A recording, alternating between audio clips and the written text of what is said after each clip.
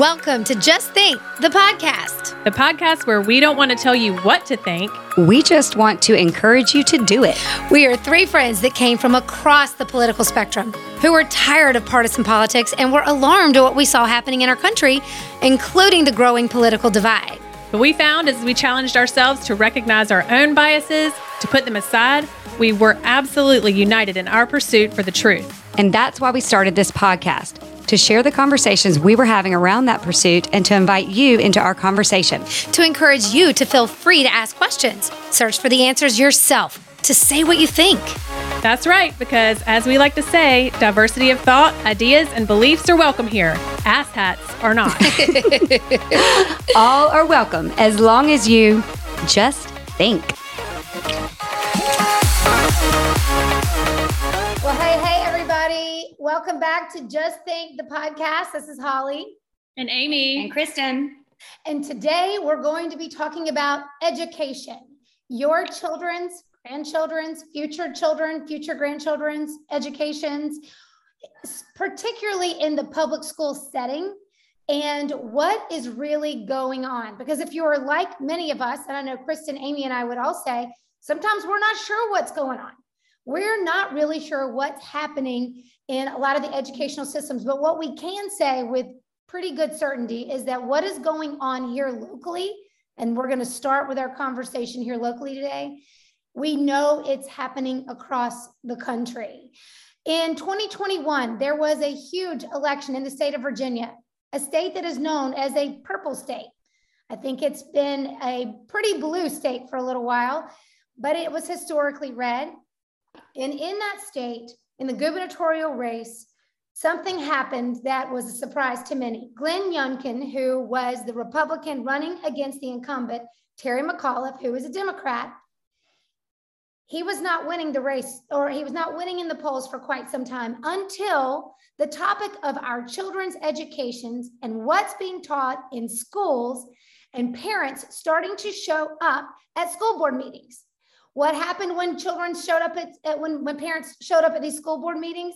Well, the Biden administration eventually said, we need to look into the possibility of them being deemed domestic terrorists. I mean, being looked into by the FBI. They later retracted and pushed off of that statement, but it was a mission nonetheless for a period of time, if not still is. And what we saw was parents showing up in droves to defend, protect their children from the local school boards and from the current educational system, a system that we all as taxpayers pay into, right? And that most of us expect our children will partake in. But times are different. And we are sitting in a time where parents have awakened. The mama bears and papa bears have aroused from their sleep. And we have two of those mama bears on with us today who frankly know a lot more than Kristen, Amy, and I do about what's going on in the educational system, and specifically in New Hanover County, North Carolina, where Kristen and Amy live. Now, we're going to talk about New Hanover County, but parents, we're telling you, because we know we have people listening all around the globe, wherever you are, you need to know what's going on, and you need to know a lot of this stuff is not in any way relegated to just New Hanover County. So with us today is Chelsea Cooley. She was a former Miss USA from 2005. I think we found her because of the Candace Owens show where she was interviewed. She's a mother and entrepreneur. And Josie Barnhart, who is a mom of three, a former teacher, and she is running for school board because she wants to help make things right. So we're going to be talking to these two ladies today, but I'm going to turn this over to Kristen and Amy for a second to really kick us off and say, why did you ladies want to have them on? Well, if you've been following us in our podcast for a while, you know that back over last summer, we were having a normal summer. We were feeling like, oh, we're getting through COVID. This is going to be great. Our kids are going to summer camps, all is well. And then I hadn't had a mask on since April. Yeah. And then all of a sudden, like August, like a week before school, it was something crazy. They voted to put masks on the kids for the 2021-22 school year. And that was really our line in the sand. I mean, there are a lot of other things and all the other things that these ladies are going to talk about today are more reasons why we're like, oh my God, what's going on? But the masks for us was the line in the sand. We refused to let our kids feel like this is normal and be breathing in their own air all day long. We'd rather just find something else to do. So we actually pulled our kids out. However, our kids may be returning at some point into public school, and we do care about our county. And believe me, like if this is happening in little old Wilmington, North Carolina, then you know what's happening everywhere. And so when we saw, we've known Josie for a while. We actually met her at some of the meetings before we pulled our kids out of school. There were some local meetings and we heard her speak, and she just knows so much about what's really being taught in schools. And then with Chelsea, we're huge fans of Candace Owens, love her. She just is always dropping truth bombs, and she's just super factual and doesn't try to get into the emotional side of anything. She just literally tells facts about things. When we saw that she interviewed Chelsea and that Chelsea lives here in Wilmington along with us, then we said, oh, we got to talk to her. So these two ladies know their stuff about what's going on inside of our school system specifically. So I think we want to know. And I just want to throw this out too, that like, just to remind y'all, if you haven't heard us talk about this, we literally were the ones that we just dumped our kids off at school and said, bye. Yeah. And then picked them up. Have fun. Thank you for taking my kids for 6 hours. Love you. See you later. And we thought that it was like just this safe, fun environment, because truly it was, or we thought it was. And that's how I was, that's how I felt growing up, going to school, you know? So it was never an issue. And when I would hear people talk about it, I was always like, that's not happening here. That's happening over there. That's happening in California. That's happening over there in Virginia, you know, but it truly was. Once we started, this is where the blessing of 2020 comes in, because it did open our eyes and it woke us up, because we had never been to a parent meeting with school, no. like with the masks. We actually went to school board. We went to a mask rally. That's when I saw you, Josie. And then we started going to some of these parent meetings. And that's when we started learning, oh my gosh. So it wasn't just like, yes, the mask was our line in the sand, but then we started learning all these other things. And we're like, okay, this is a lot more reasons for us to pull our kids. Right. That's right. That's right. And we want to fix it. We want to fix it. We don't want it to stay this way. And that's why we're thankful for these mama bears we're talking to today, because they're major, you know, in the fight to help turn this around. Well, Chelsea, let's start with you, since some people might recognize you from being on Candace's show. As a mom, as an entrepreneur, I'm sure it's not like you thought, oh, I have all this time on my hands. Let's go fight. Let me go throw myself into this horribly violent arena. not violent, even though they're saying, but certainly, you know, it is not a peaceful arena right now. What made you say, I can't be quiet and I can't sit here with my head in the sand or do nothing? Tell us your story. You know, just to touch on, and thank you guys so much for having me on your podcast. Thank you for taking the clip of that and putting it on your Rumble account, because the more people can see and be educated, the more parents will step up and start asking questions. And that is paramount. So thank y'all so much for doing that and for having me on. You know, I think just as you guys said, when COVID hit, and now we are forced to see what our children are being taught, and we were thrown into being at-home teachers, helping to facilitate, you know, it opened our eyes to a lot. And we got to see firsthand, really and truly, how our children learn, what works best for them, and how the system was failing them. Not necessarily the teachers, because I'm a huge advocate. We have a lot of amazing teachers, but how the system, our leadership within the school board was failing. And so I had a lot of heartburn with, you know, not sending our kids back in person. My son was in kindergarten, 5 years old, having to do online learning. I don't know how his teacher, whom I adore, I don't know how she did it. It was so difficult. And having to mask up, and it was just, there was a lot of heartburn that I had with that I felt like I just kept, you know, trudging through. And so then when my daughter started middle school back in the fall, I knew with her going into middle school that I was going to have a very keen, intentional approach to that, because she's a girl going into middle school. And so I had tuned my senses up to that. just a few weeks ago, when I had a friend that's a former educator here in New Hanover County send me information about a gender support plan and what they may or may not choose to tell parents. Here's my stance. How you do anything is how you would do everything. And if you're implementing a program that is a year and a half in and you think it's okay to cherry pick what you tell parents, I am simply not okay with that. And enough is enough. The gloves are coming off. I just cannot sit back. Then I recall the information that I had gone back and forth with Jarrell Lewis, our Title IX coordinator, 6-7 months ago about a Title IX survey. And I'm like, wait a second. He told me I couldn't have information then about it. So then you just start recalling things like, wait a second. And so that's when I knew, and going on the Candace Owens show, I knew that I was going to be stepping into that arena. I knew that there was no turning back. And if I was going to do it, I was going to go all in, not just for my kids, but for your kids as well. And I just had a friend of mine that lives in Ohio text me last night. Our daughters are the same age. And she goes, oh yeah, she just brought home, she has the same survey that your daughter took with the same language on it. And we knew nothing about it. So, you're right. This is not just happening in New Hanover County, but if we can bring light to what is happening here, it will start a movement across the country where parents will know the right kinds of questions to ask. Well, and that is exactly what we want. We want to empower moms and dads, future moms and dads, grandparents with information. Because as she just explained, we don't know everything that's happening internally, and that's intentional on their part.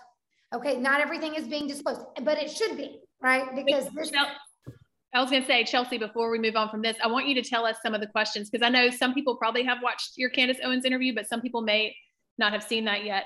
Like, can you just give us an example of some of the, because your daughter was 11 at this time, right? When she got this survey, like what were some of the questions that you saw that she was being asked to answer?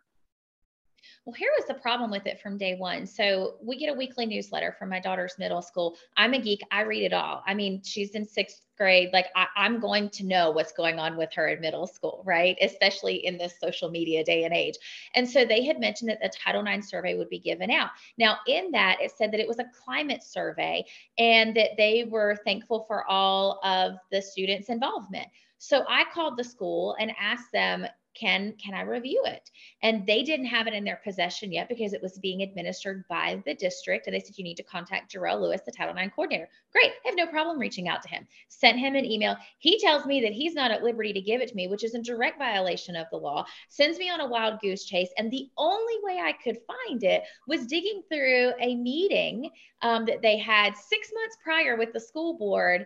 And it was over a 3-hour meeting. Now, mind you, the meeting notes and agenda were never posted for this. So I physically could not pull it off of the internet and had to look at it and take still frame shots from a Zoom meeting. Okay. So in that, number one, when they first put the information in, they say that, okay, well, it's going to be anonymous, but it's not. The student has to put their school assigned email address in there. This is for middle and high school students across the board in our New Hanover County district. Then they go in to ask the gender. When they start asking gender, there are 7 different options to give them, one of them being a two-spirit gender. I have now learned that that is a non-binary term for Native Americans, but I have a lot of very close friends that are Lumbee Indian, that are close to me like family, that had no idea, grown adults, what two-spirit is. How is my 11-year-old supposed to know that? And why should she even be questioning that? So that in itself, I'm like, this is content that she should not be concerned about. Then when you go on to the next page, before the question starts, there is a paragraph explaining different types of sexual assault and sexual abuse, one being pornography. My daughter doesn't know what that is. Nor am I going to explain that to her. I don't care. She's 18 years old. I don't think she needs to know what that is. Then it goes into the third half of the survey talking about, well, are you the one doing the sexual assault? Are you kidding me? It is one of the most poorly constructed measures to combat the sexual abuse claims that we have had and incidents in this county for 2 decades. It is appalling that they would put so much time and resource and money. I mean, I've dove so deep into it. They hired an outside independent data firm to construct this out of California. There's no telling how much money they spent on that. The data was not released until February of this year, yet they're implementing programs. Okay, let's follow the train. Okay, when you follow the money, you find every answer you need. They started implementing a gender support plan in October of 2020 because because they're, all these kids are being harassed and, they've got to do it to protect the kids. Okay. So you're implementing that in 2020. You have a meeting with the Title IX survey in May of 2021. You implement the survey in November of 2021, and you don't get the data from that survey until February of 2022, of which 38% of our student population was not represented. My daughter didn't even understand what she was filling out. So how accurate is the data? You're spending money that we don't have. And then I have an email from Jarrell Lewis saying that our own Title IX investigator doesn't need to be concerned or knowledgeable on the transgender and LGBTQ plus community because it doesn't fit the needs of our county. I mean, my mind is blown with the inaccuracies of what's happening, where we're spending a year and a half of resources. Teachers are being taught on this in January of 2021, and our academic numbers across the board are plummeting. Yeah, like what happened to math and reading? Can we just reading, writing, and arithmetic, people? Come on. I mean, like, what is all this? Well, we should point out that reading, writing, and arithmetic has dropped significantly, right? And I know Josie's probably be able to speak to y'all some of this too. We'll get her in a second. But the fact that our students aren't getting better at school while we're investing in things, which I feel like, and again, we can talk about this later, teaching children kindness for differences is kind of weird. It would cover a lot of things, would it not? If you just say somebody's going to look different, act different, think different than you should still be kind to them. If you're not kind to them, there will be consequences. The end. Yeah, the end. But we have so overcomplicated it and found reasons to invest so much money and hire all these diversity and inclusion and Title IX. Is this guy elected, this Terrell Lewis, sorry, Terrell Lewis, not Owens. Is this Terrell Lewis guy, is he elected? No, so Terrell Lewis was hired, as was John Henry, our Title IX investigator. So they were hired in the midst of the pandemic. I don't know when Jarrell was hired. I know that John Henry was hired and came on board in November of 2020. Okay, so we're allocating funds and pulling together a 22-person Title IX committee. And listen, I'm with you, Holly, kindness and being kind to everyone across the board. And there's consequences if you're not. I stand on that all day, every day, and twice on Sundays. What I don't stand on is misappropriations of funds and power to fund your own personal agenda at the expense of all of our children. It doesn't cost money to teach kindness. It does not. Right. I mean, it doesn't. No, it's called the standard of behavior that's expected at school. And if you don't meet the standard, there's consequences. The end. That's literally the way it should be. That goes with bullying, all these other things, these movements we've had. If it's happening, discipline the child who's breaking the rules. Right. I mean, but we don't do that apparently anymore. Okay, anyway. All right, we've got to continue this conversation, but I want to bring Josie into it so everybody knows who Josie is and how she got involved, because I know she can contribute significantly to everything we're talking about. I know both of you can. So Josie, how did you get involved in all of this?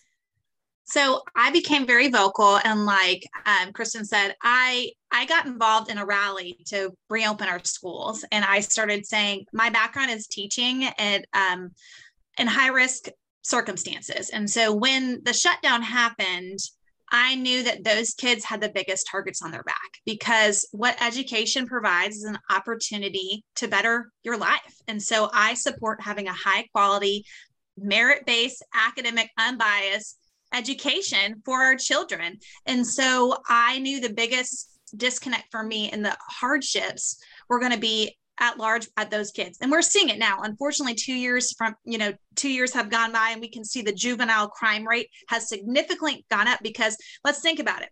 The gang activity in our county, who did they go after? They went after the people who had nobody there for support. And so we're seeing juvenile violence skyrocket everywhere. If you talk to our middle school and high school families, the amount of threats, violence, bullying, a shooting happened at the beginning of this year is horrific. And it makes me really upset, because it was justified in the name of safety for school closures. It was justified, and we were bullied and harassed and intimidated as parents to say, shut up, essentially. Stop talking. You don't know what you're talking about. And so I got really passionate, and I tried to be very intentional with how I worded things, because I do understand we do have a small population of children who were more at risk of COVID and things. So I think a virtual option was a great setting, but at large for education, it was not a good choice. And so if we can objectively say, what is the purpose of public schools? And the purpose is quality education. And so if we're looking at a decision-making process and we back it up and we say, was this good for education? If the answer is no, then stop doing it. And so I started speaking up, and I got more involved. And when they kept blaming the state, I started calling state legislatures and officials, and I started saying, hey, we got to fix this. How can we fix this toolkit? Because the toolkit at large was a lot of the issues. And so I started fighting and just filling the loopholes in with those issues. And Cooper has elected a few people on the education committee. I shouldn't say elected. He has selected. Governor Cooper of North Carolina. For those who tune in, this would be North Carolina's governor appointing these people. Got it. Right. And so one of the people that he appointed is the president of the NCAE, Tamika Walker Kelly. And so she was a very vocal advocate at openly berating parents who had the audacity to speak up for their children. She would say, we want to kill teachers and students. You were white privileged. If you wanted schools to be open, you just needed a babysitter, and really openly led the charge on pushback. And there's even a tweet that she had posted that there's no such thing as learning loss. With all due respect, if these are the people in charge at our state level making decisions for education, I think we should all sit and just kind of question, raise some eyebrows, and say, this is the person that we want decisions for academic educational growth, but she is one of the people in charge of it. And so at large, we have a base, a New Hanover County Association of Educators, and a lot of the pushback and the narratives that we were fighting against as parents came from this organization. And so that was really frustrating for me, because last numbers that were released, I think the NCAE made up less than 17% of our teacher population. So I'm not against teachers, but when we have an active teachers union openly berating and belittling parents who are choosing to engage in conversation, I'm going to continue to question and continue to speak up, because that's not fair.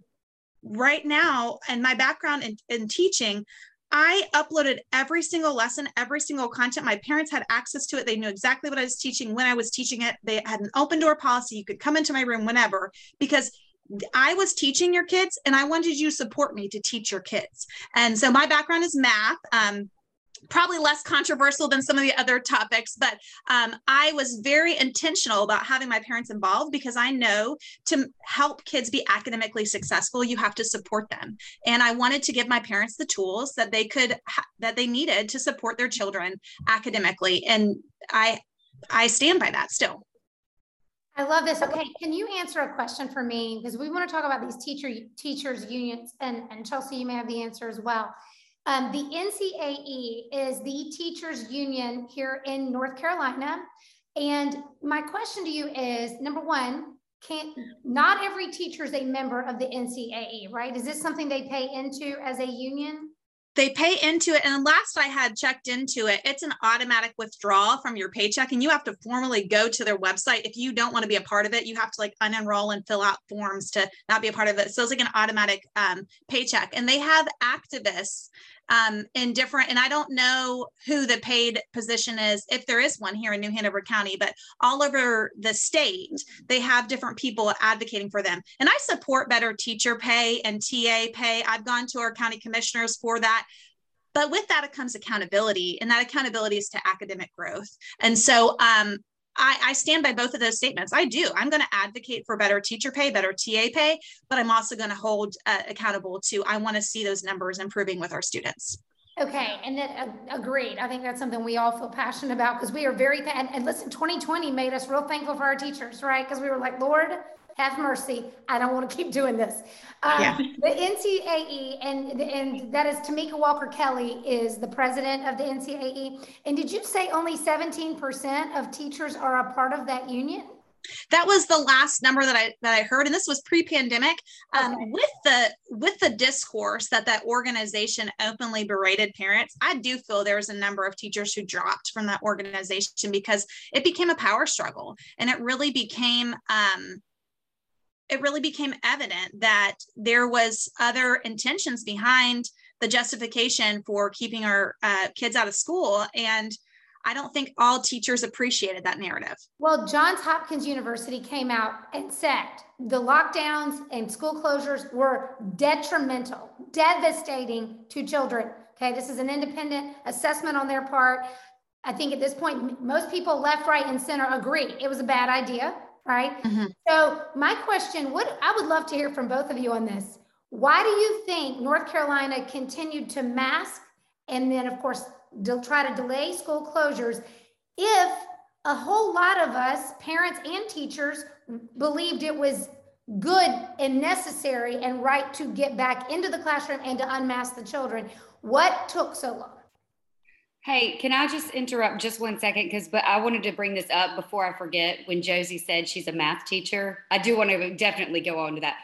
And that it wouldn't really affect what was going on. I mean, not really affect, but not as much as the others. Someone posted this, a mom, this is on Instagram. She actually showed a math problem, math in their school, where they are introducing, like doing the slip in of CRT. Like one of the questions says, it was about Maya Angelou. And it was, Angelou was sexually abused by her mother's blank at age 8, which shaped her career choices and motivating for writing.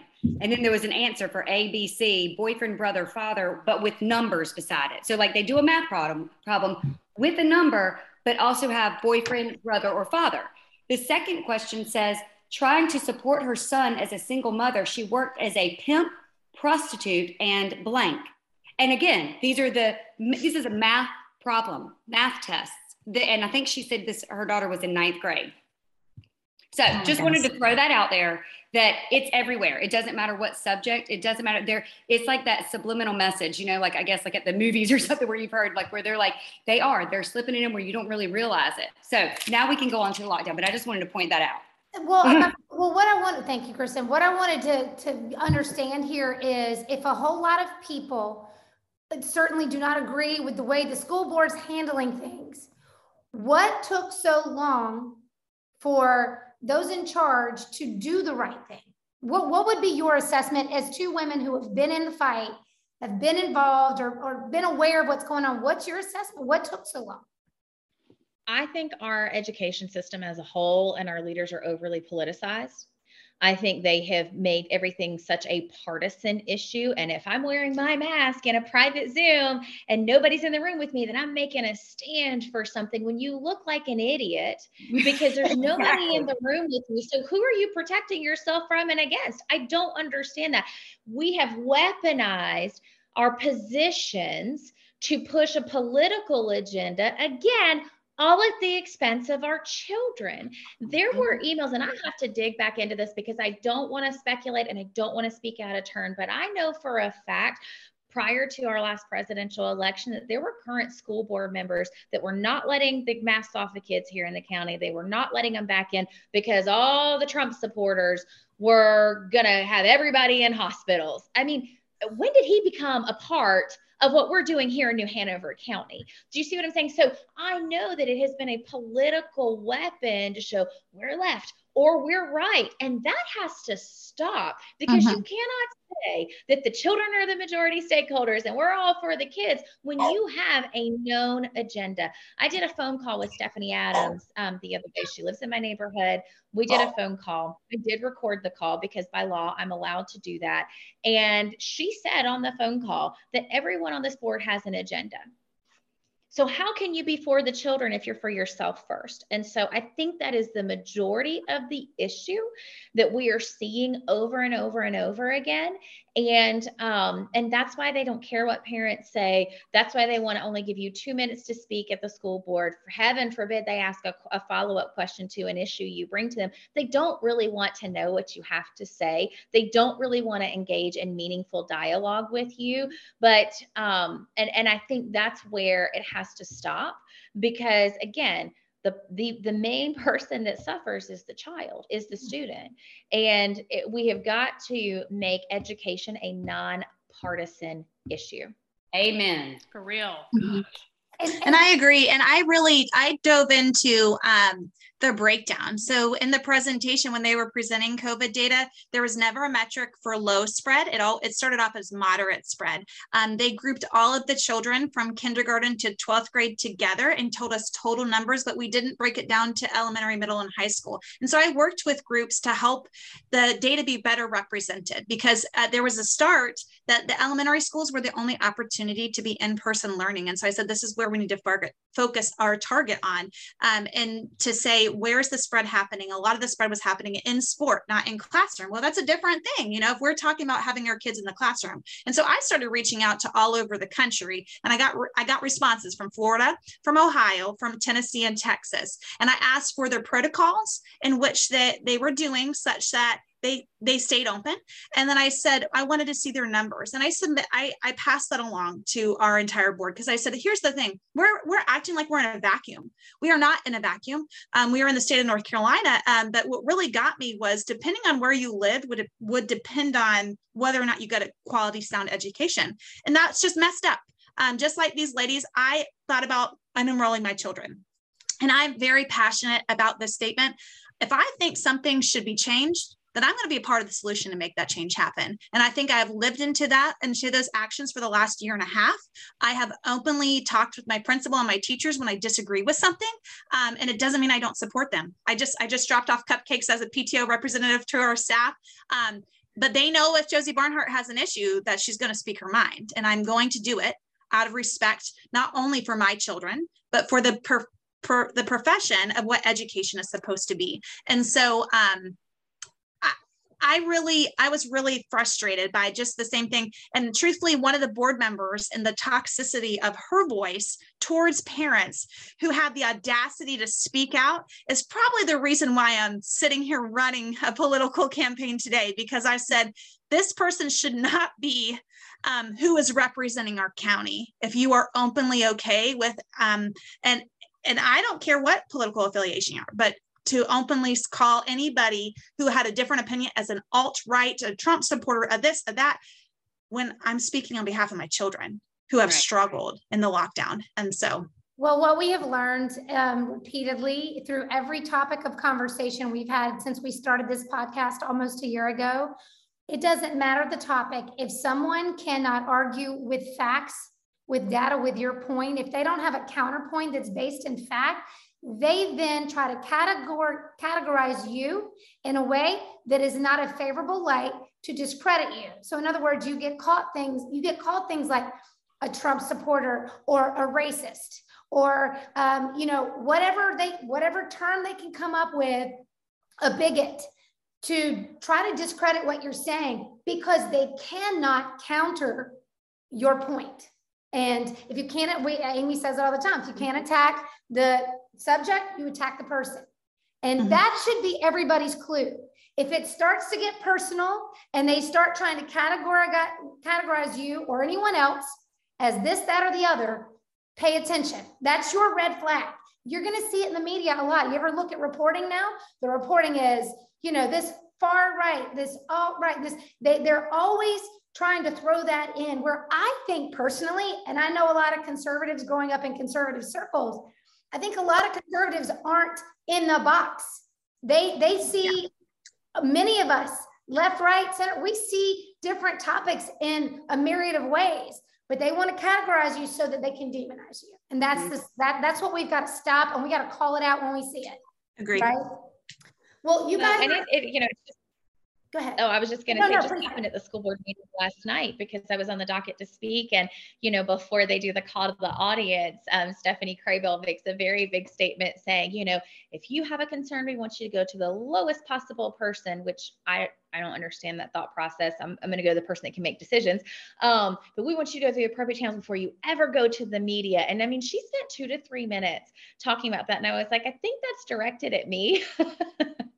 And so you're seeing it happen even in what is supposed to be a professional setting. Yet I have yet to hear an open statement from her because she is one of the main ones that push this Title IX survey. So I welcome the dialogue if she would like to have an intelligent, open discussion for the public to see instead of berating me. Of course, I mean, hello, was the big pink elephant in the room last night, and I think that has to stop. That rhetoric has to stop. Well, when the lowest person, I don't even know what that means, like you said, either. But if they're not going to listen, you're going to go to somewhere who's going to listen. And you're going to go where they're actually going to tell the truth and spread the information. And I just wonder, like, since when have the kids not been the common ground? Like, no matter what affiliation you are or what your thought process is, it's like you said, Josie, we are here representing our children. It's not any side, why do they just go to those labels? It's just ridiculous. Absolutely ridiculous. Well, it didn't work well in Virginia either, right? Let's remember that when they tried to do this in 2021, just like you said, Chelsea, when they were politicizing this in 2021, it didn't go well for the left. It did not go well for the left. There was a red wave that swept through a purple state, right? And the polling showed so much of this was over parental rights in the classroom. That they don't own your kids. Your kids belong to you as the parent, not to the school, not to the school board. And you have every right, parents, to show up and speak on behalf of your children and your family. So I want to ask you, Josie, were you there? I know there was a school board meeting last night. What were you both there? I'd love to hear, what were you there advocating for specifically? What were you bringing to the table last night?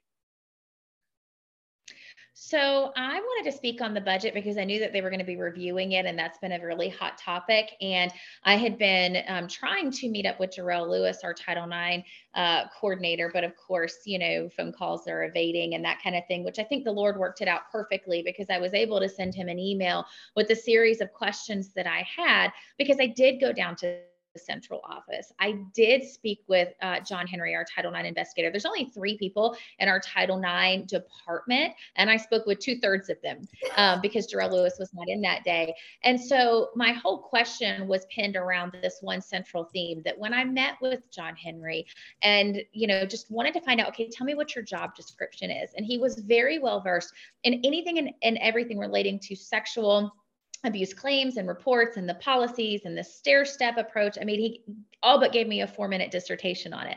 But then when I asked him about the gender support plan, the specific meeting, the thought process of, we may or may not tell parents on a case-by-case basis. He's like, oh, I don't know anything about that.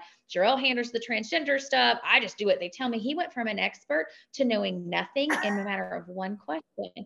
So I emailed Jarrell and I asked him, is he not supposed to know about, because harassment is harassment. If a transgender child is being harassed, he better know how to handle it. That's what he was hired for, right? And am I wrong in that? Like, what's his role? So I just read from my email, of which I had a printed copy for all of them, but they weren't taking any paperwork from the speakers last night. And I read Jarrell's response, which was this: the Title IX investigator role is to investigate reports of sexual and gender-based harassment and discrimination. Mr. Henry was not as knowledgeable about supporting LGBTQ+ students because that is simply not his responsibility based on the needs of New Hanover County Schools as an organization.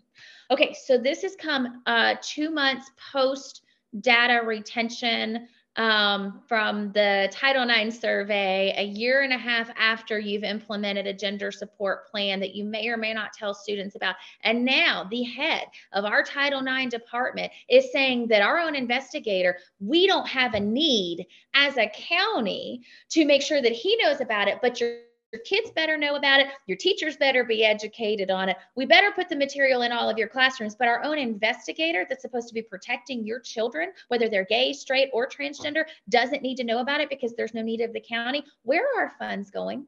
I found out from Stephanie Adams when I spoke with her. I said, tell me how everything is funded and what you as a board approve. And she said, and I will make sure that I'm accurate on this. She said that if something costs $300,000 or more, it goes to the board for approval. If not, if it's under $300,000, then it is then turned over to our superintendent and he has to give his blessing on it for it to be approved. I have no idea how much all of this cost them, but somebody somewhere had to approve it. And per the own admission of our superintendent last night, he said, we are literally out in the parking lot counting pennies right now. So if you're that tight and hard up on your budget, why did we spend all this money on something? And are we going to continue to spend money on something that your own Title IX coordinator said that our county doesn't even have a need for the very own investigator to be abreast of that information?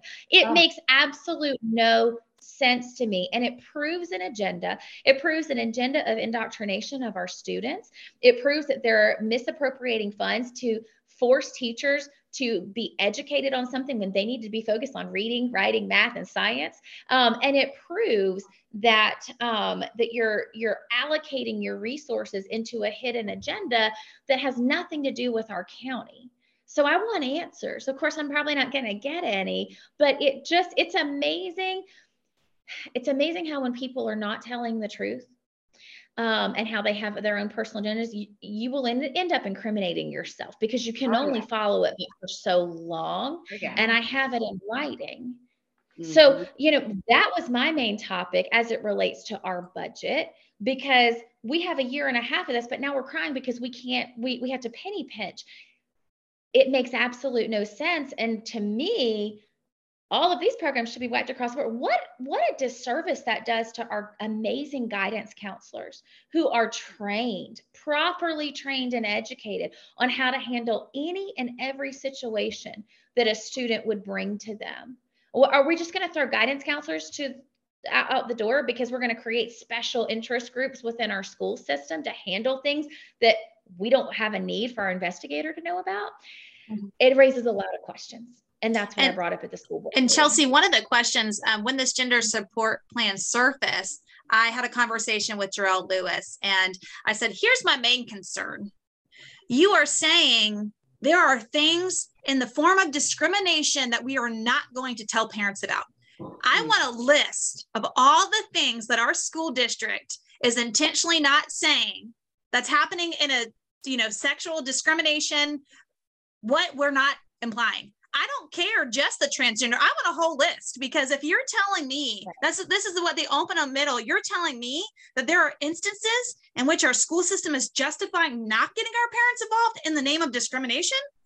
That's what blew my mind. And I said, Mr. Lewis, I know it's election season, so things are going to get heated, but that is my biggest issue with this whole thing, is you are saying there's a list of things that the school is okay with not telling parents about.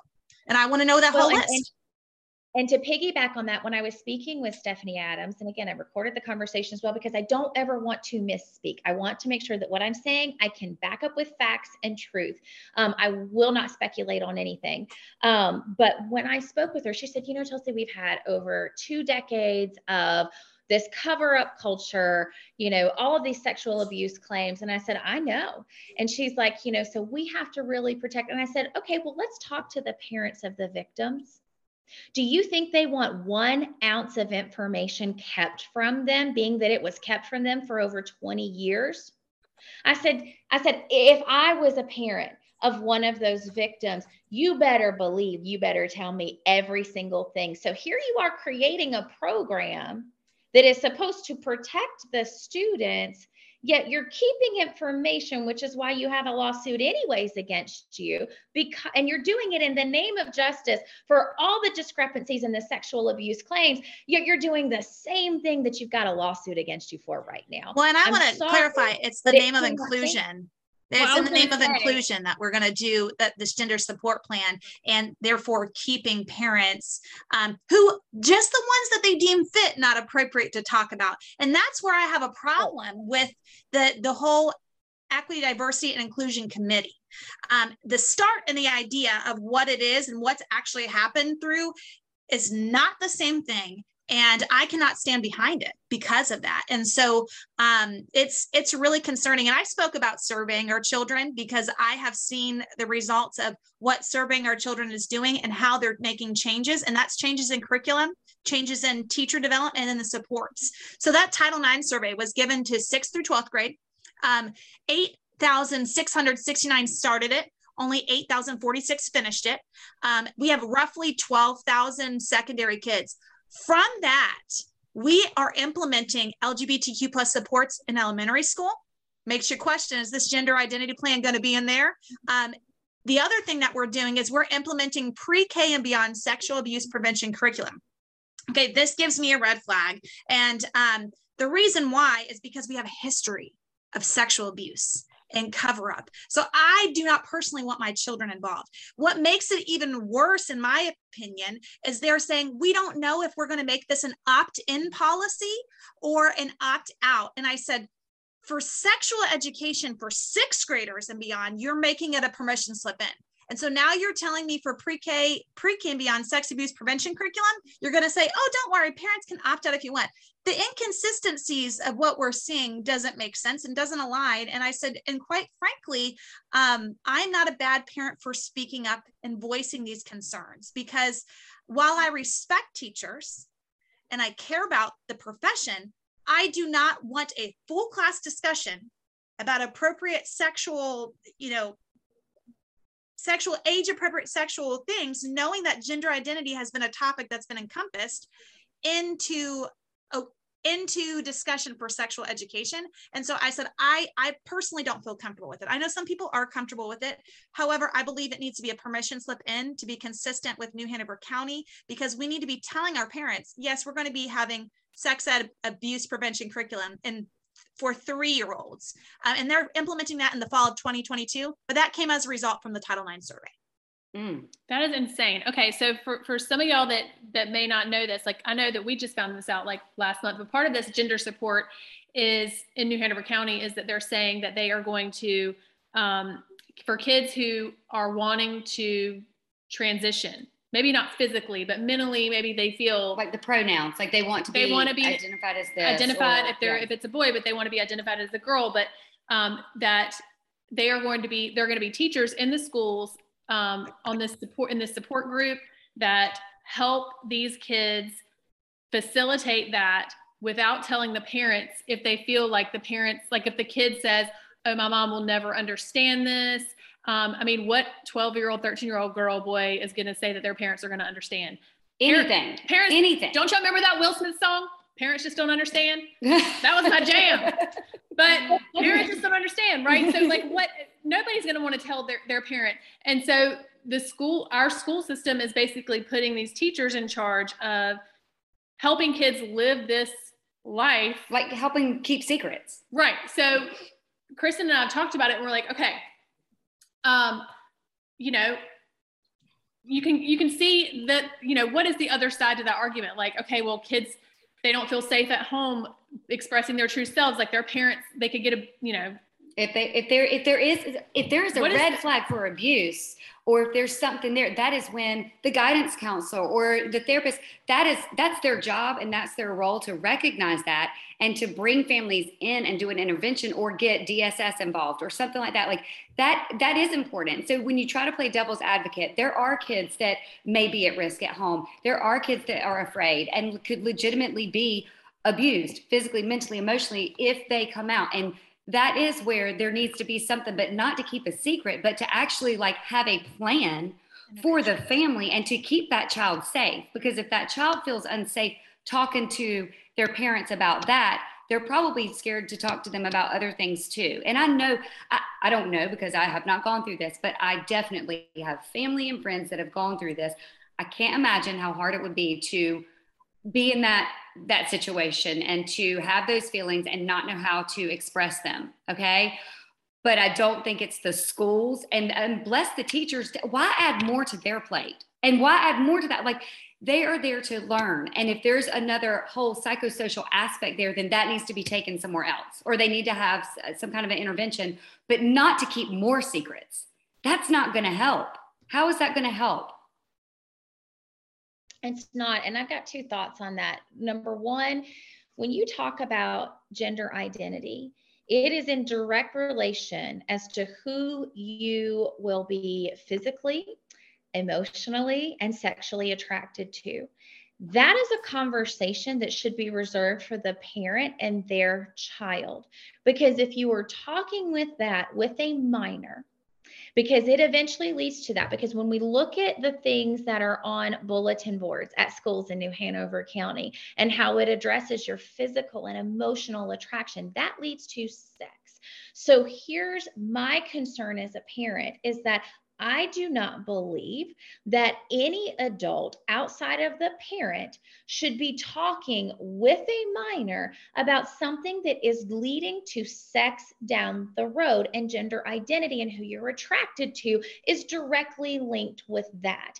And so that's where the terms of grooming come in. That's where the terms of sexual abuse come in, because it is truly dangerous to exclude a parent from their child who is a minor from that topic of discussion, especially when we have a history of sexual abuse. And I say this all the time. I am advocating for every single child, because if you have a child that feels they are identifying as trans, they are at such a high risk to be potentially molested or to be introduced through pedophilia down the road, because it's, oh, well, let's take this person over here. Well, I've been through it, and I know what you've gone through, and let me help you. I know your parents don't understand, but I understand. Tell me how that protects the child, because it does not. The second thing I will say to that is, I talked about this with Stephanie Adams, and she said, we had a student, in the past, and he was a high school student, and he was going to school, and he was changing clothes because he identifies as a female, but he was breaking dress code because of the type of clothes that he was wearing, and the parents had to be involved, and they just weren't supportive. And I said, Stephanie, without telling me specifics of the child, was there physical evidence of abuse? Was there physical evidence that this child was cutting himself, hurting himself, was suicidal? Was DSS called? I asked these same questions, and she said no. I said, then you do not have the right as a school board and as an educational department to go, oh, we're not going to let the parents deal with that one. That is the parents' right. I said, if DSS is not called, then you cannot overstep your role and have an overreach of power into allowing the parent to parent how they see fit. And so that is where we have to draw the line, because what's happening in this school system and what we're seeing across the country is that school boards and certain people in the midst of that, and I don't want to say every single person on our school board, but there's a huge handful on our school board that are going, no, this is all right. We're going to protect the kids. And you cannot fracture the relationship between the child and a parent. It is absolutely abhorrent, and it's against the law. And so you've got to look at that, because if you truly are going to protect the children, every licensed therapist and psychologist will tell you, and I know this because I am a divorced parent. And when you sit down in mediations and you sit down with therapists, the first thing they tell you as parents, they say you cannot keep secrets or encourage your children to keep secret from the other parent, because it develops a culture of secrecy that, heaven forbid, some form of abuse, sexual or physical, happens down the road. They will keep it from you. They will keep it from everybody, and the abuse will continue, and it will manifest into deep psychological and emotional trauma. So if this is being told to us by licensed therapists and psychologists, why are they not implementing that within the school system? Exactly.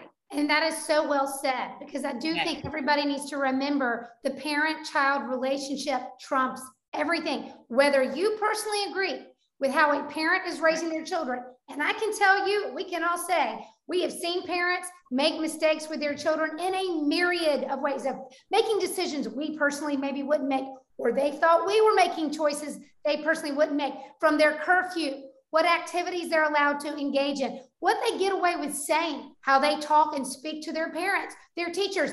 Parents get to decide what they permit their children to do and not do, and that can't change. And as you pointed out, it is the law.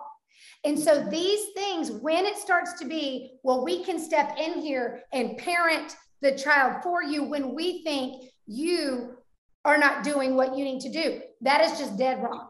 That is, unless there's abuse involved, physical, sexual abuse involved. But exactly. I think from their point of view, I think what's happening too is there are a lot of kids whose parents are not involved at all. They have their parents are in jail, not concerned, drug addicts. You know, you have kids in this county that are homeless, sleeping in hotel rooms. And so they're coming in and swooping in and saying, well, these kids need support. And so, because they don't have, you know, all of us here are good parents, right? We are, but like there are a lot of parents that are not good parents. And so overstepping the good parents' rights in the name of the kids who don't have parents' rights or don't have parents that care, it's just like, that's where the issue is. And I love that you said the line. I have been talking to people about we need to reestablish where the line is. And so I was able to participate in a conversation at the John Locke Foundation about a parental bill of rights, because I believe that it's something that I've seen trampled on over the last year and a half. And my whole thing that I've told people is I understand that parents are going to parent differently. And there are topics that are very divisive and very different of opinion as far as what age is appropriate, how it's appropriate to be talked about, when it's appropriate to be talked about. And it's the school system to understand and respect that that's going to look different.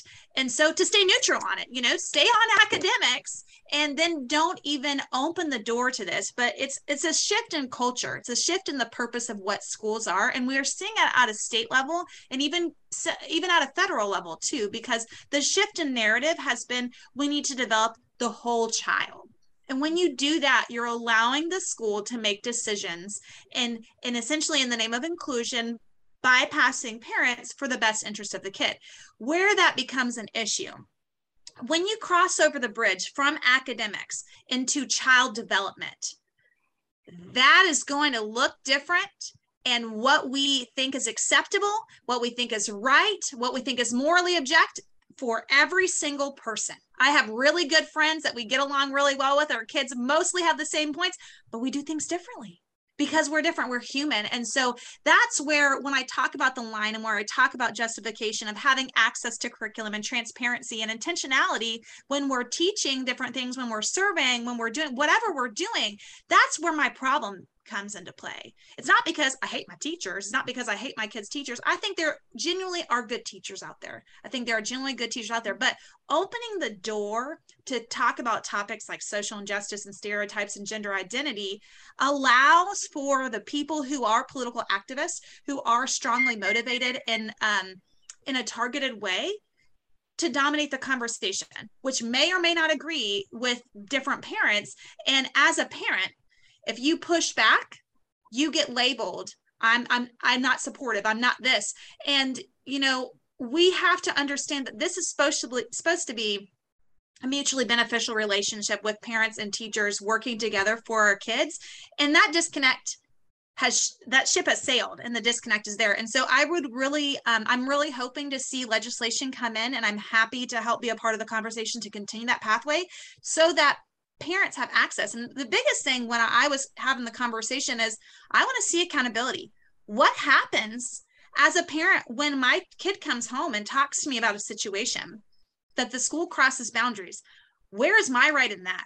Because there should be an accountability piece of saying, here's the expectations for our teachers. When they don't meet those expectations and they cross a boundary, how can I be supportive as a parent? Because right now I get berated.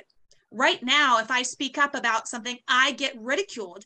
And I'm not going to stop talking, because I think that we need to have an open dialogue with the people in charge, both on a local and a state level. But that's where the disconnect for me is. And so knowing that some of this stuff is happening, teacher and parents feeling like, well, I can't talk back, or the teacher's going to hate my kid.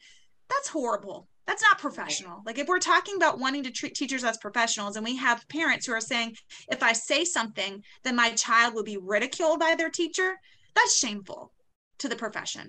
Well, and unfortunately, Josie, that's happening in some of our schools, not in all of our schools, but it is happening in some of our schools where the children are being ostracized by their teachers because the parents are speaking up. And again, it's hard to imagine, but it's absolutely happening. And the last thing I'll say to this is, you know, I have worked like boots on the ground in our Creekwood community with these amazing children. I have a very good grasp on our underserved areas in this community. Those children who do not have a parental unit, they are just like our children that are gay or transgender. They are our high-risk children across the board. This is where doing things the right way with our guidance counselors who are trained to handle these issues, we need to let them do their job, because they're there for that reason.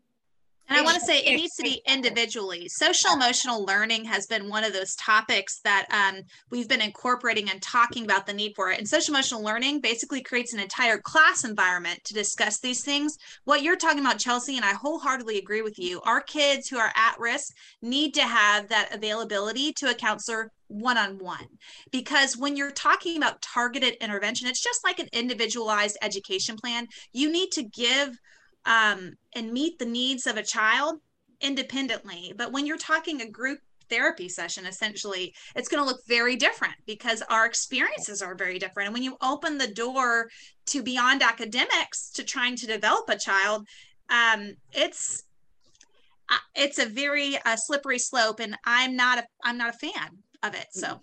Well, I do want to ask you, because I know we have to wrap this up shortly, but I thank you, first of all, for disclosing what you're seeing, Chelsea, as you said, boots on the ground, what you're seeing in person, what you can verify for us that's actually happening from what you can see. What do you suggest every parent who can hear our voices? How and what can we do? Say, where can we go meet a need to help right the ship that seems to be going off, the cliff at the moment? What do we need to do? How can we make a difference? Yeah. I think the first thing is you cannot be afraid to dive in for fear of retribution. You cannot be afraid of that. So my whole hope in all of this is the more people are going, whoa, this is happening. I mean, I've had thousands of people from around the country, people I know, people I don't know, that are like, I asked my daughter, I started looking back at the newsletters. I started looking back at the emails. Oh my goodness, they're doing this here. They're doing that there. You wouldn't believe what's happening medically. In the medical field, I believe we need a parental bill of rights for education and medical. That's a completely different topic of conversation for another day. But if we can start the dialogue as parents to go, no, I'm going to now know the right kind of questions to ask. You have a right by our Sunshine Law in the state of North Carolina. By law, you can request any type of official record. What's an official record?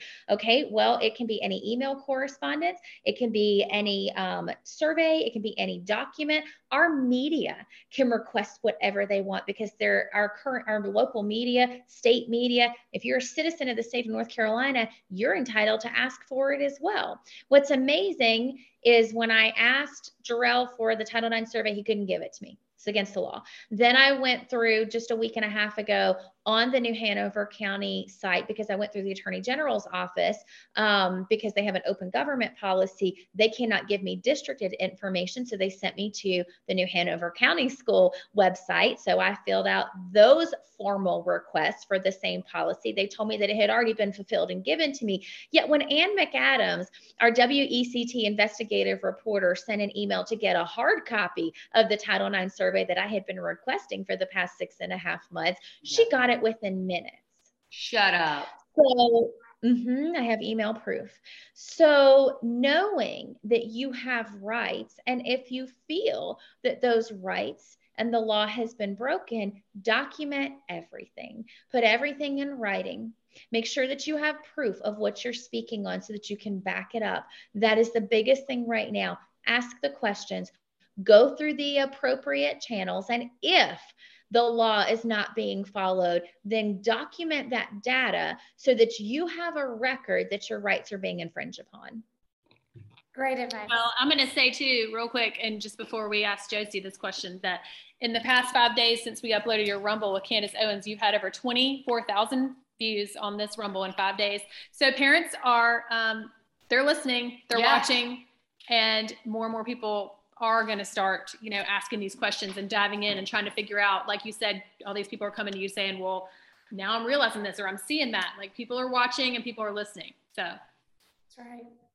Josie, I know you're running for school board, sister. So, you clearly are going all in. And not all of us want to run for school board. No. So we're thankful for the mamas and daddies like you who do.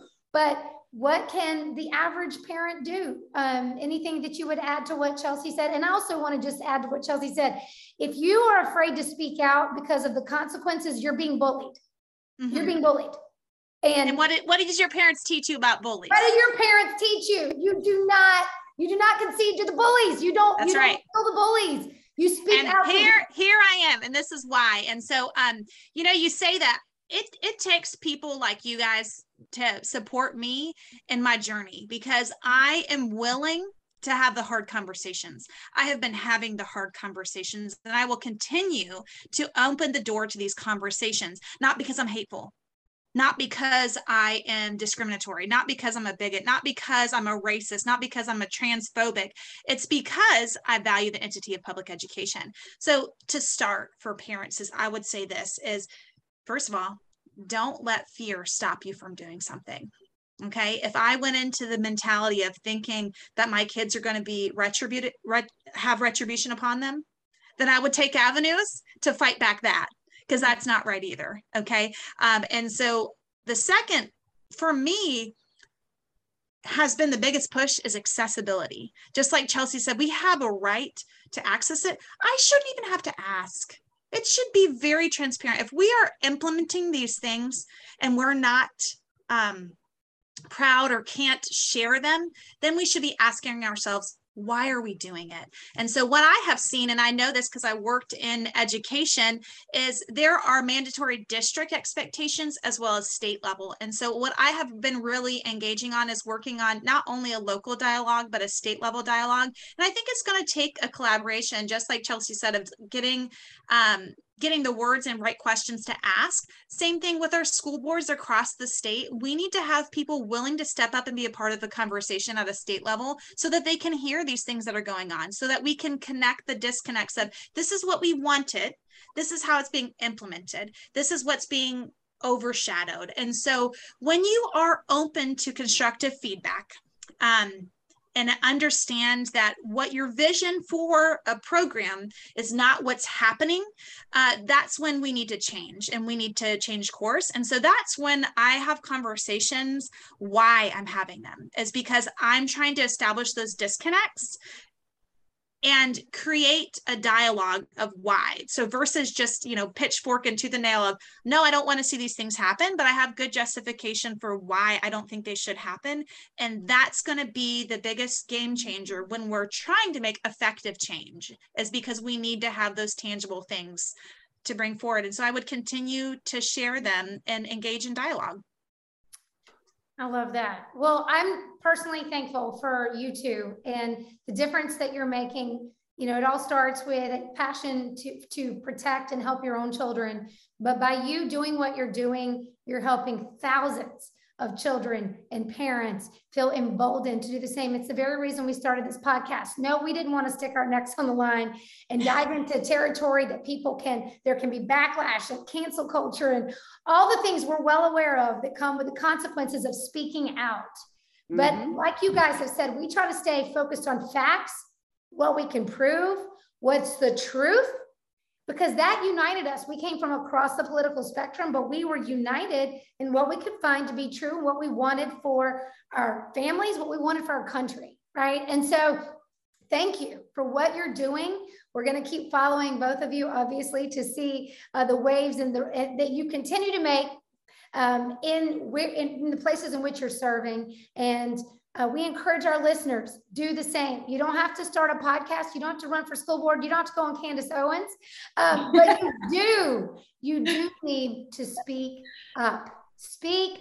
And because there's so many of you that feel the same way. And there are certain mediums out there that will never let you know that. They're only going to cover the people who disagree with you. There are so many of you.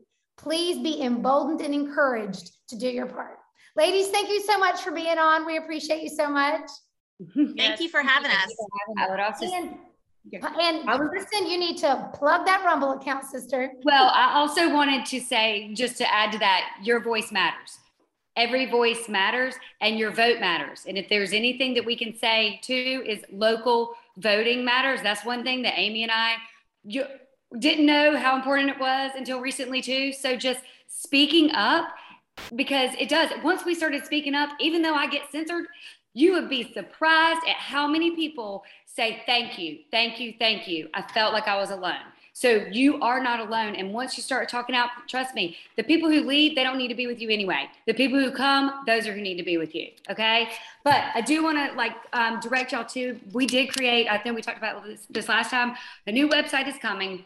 But right now we have a Rumble account and we've been working on putting a lot of great videos in there. Anytime y'all share them, we try to screen record, put them in there. So that way you have a whole library of information, because that's another thing too, is a lot of times you don't feel, not in addition to our Google Docs and sources that we have, we want you to be armed with facts and information. And honestly, Chelsea and Josie, anything that y'all can send to us, some links we can add to our Google Docs for the resources, that would be fantastic, because we are always here to share facts, okay? And we want you to be armed with those.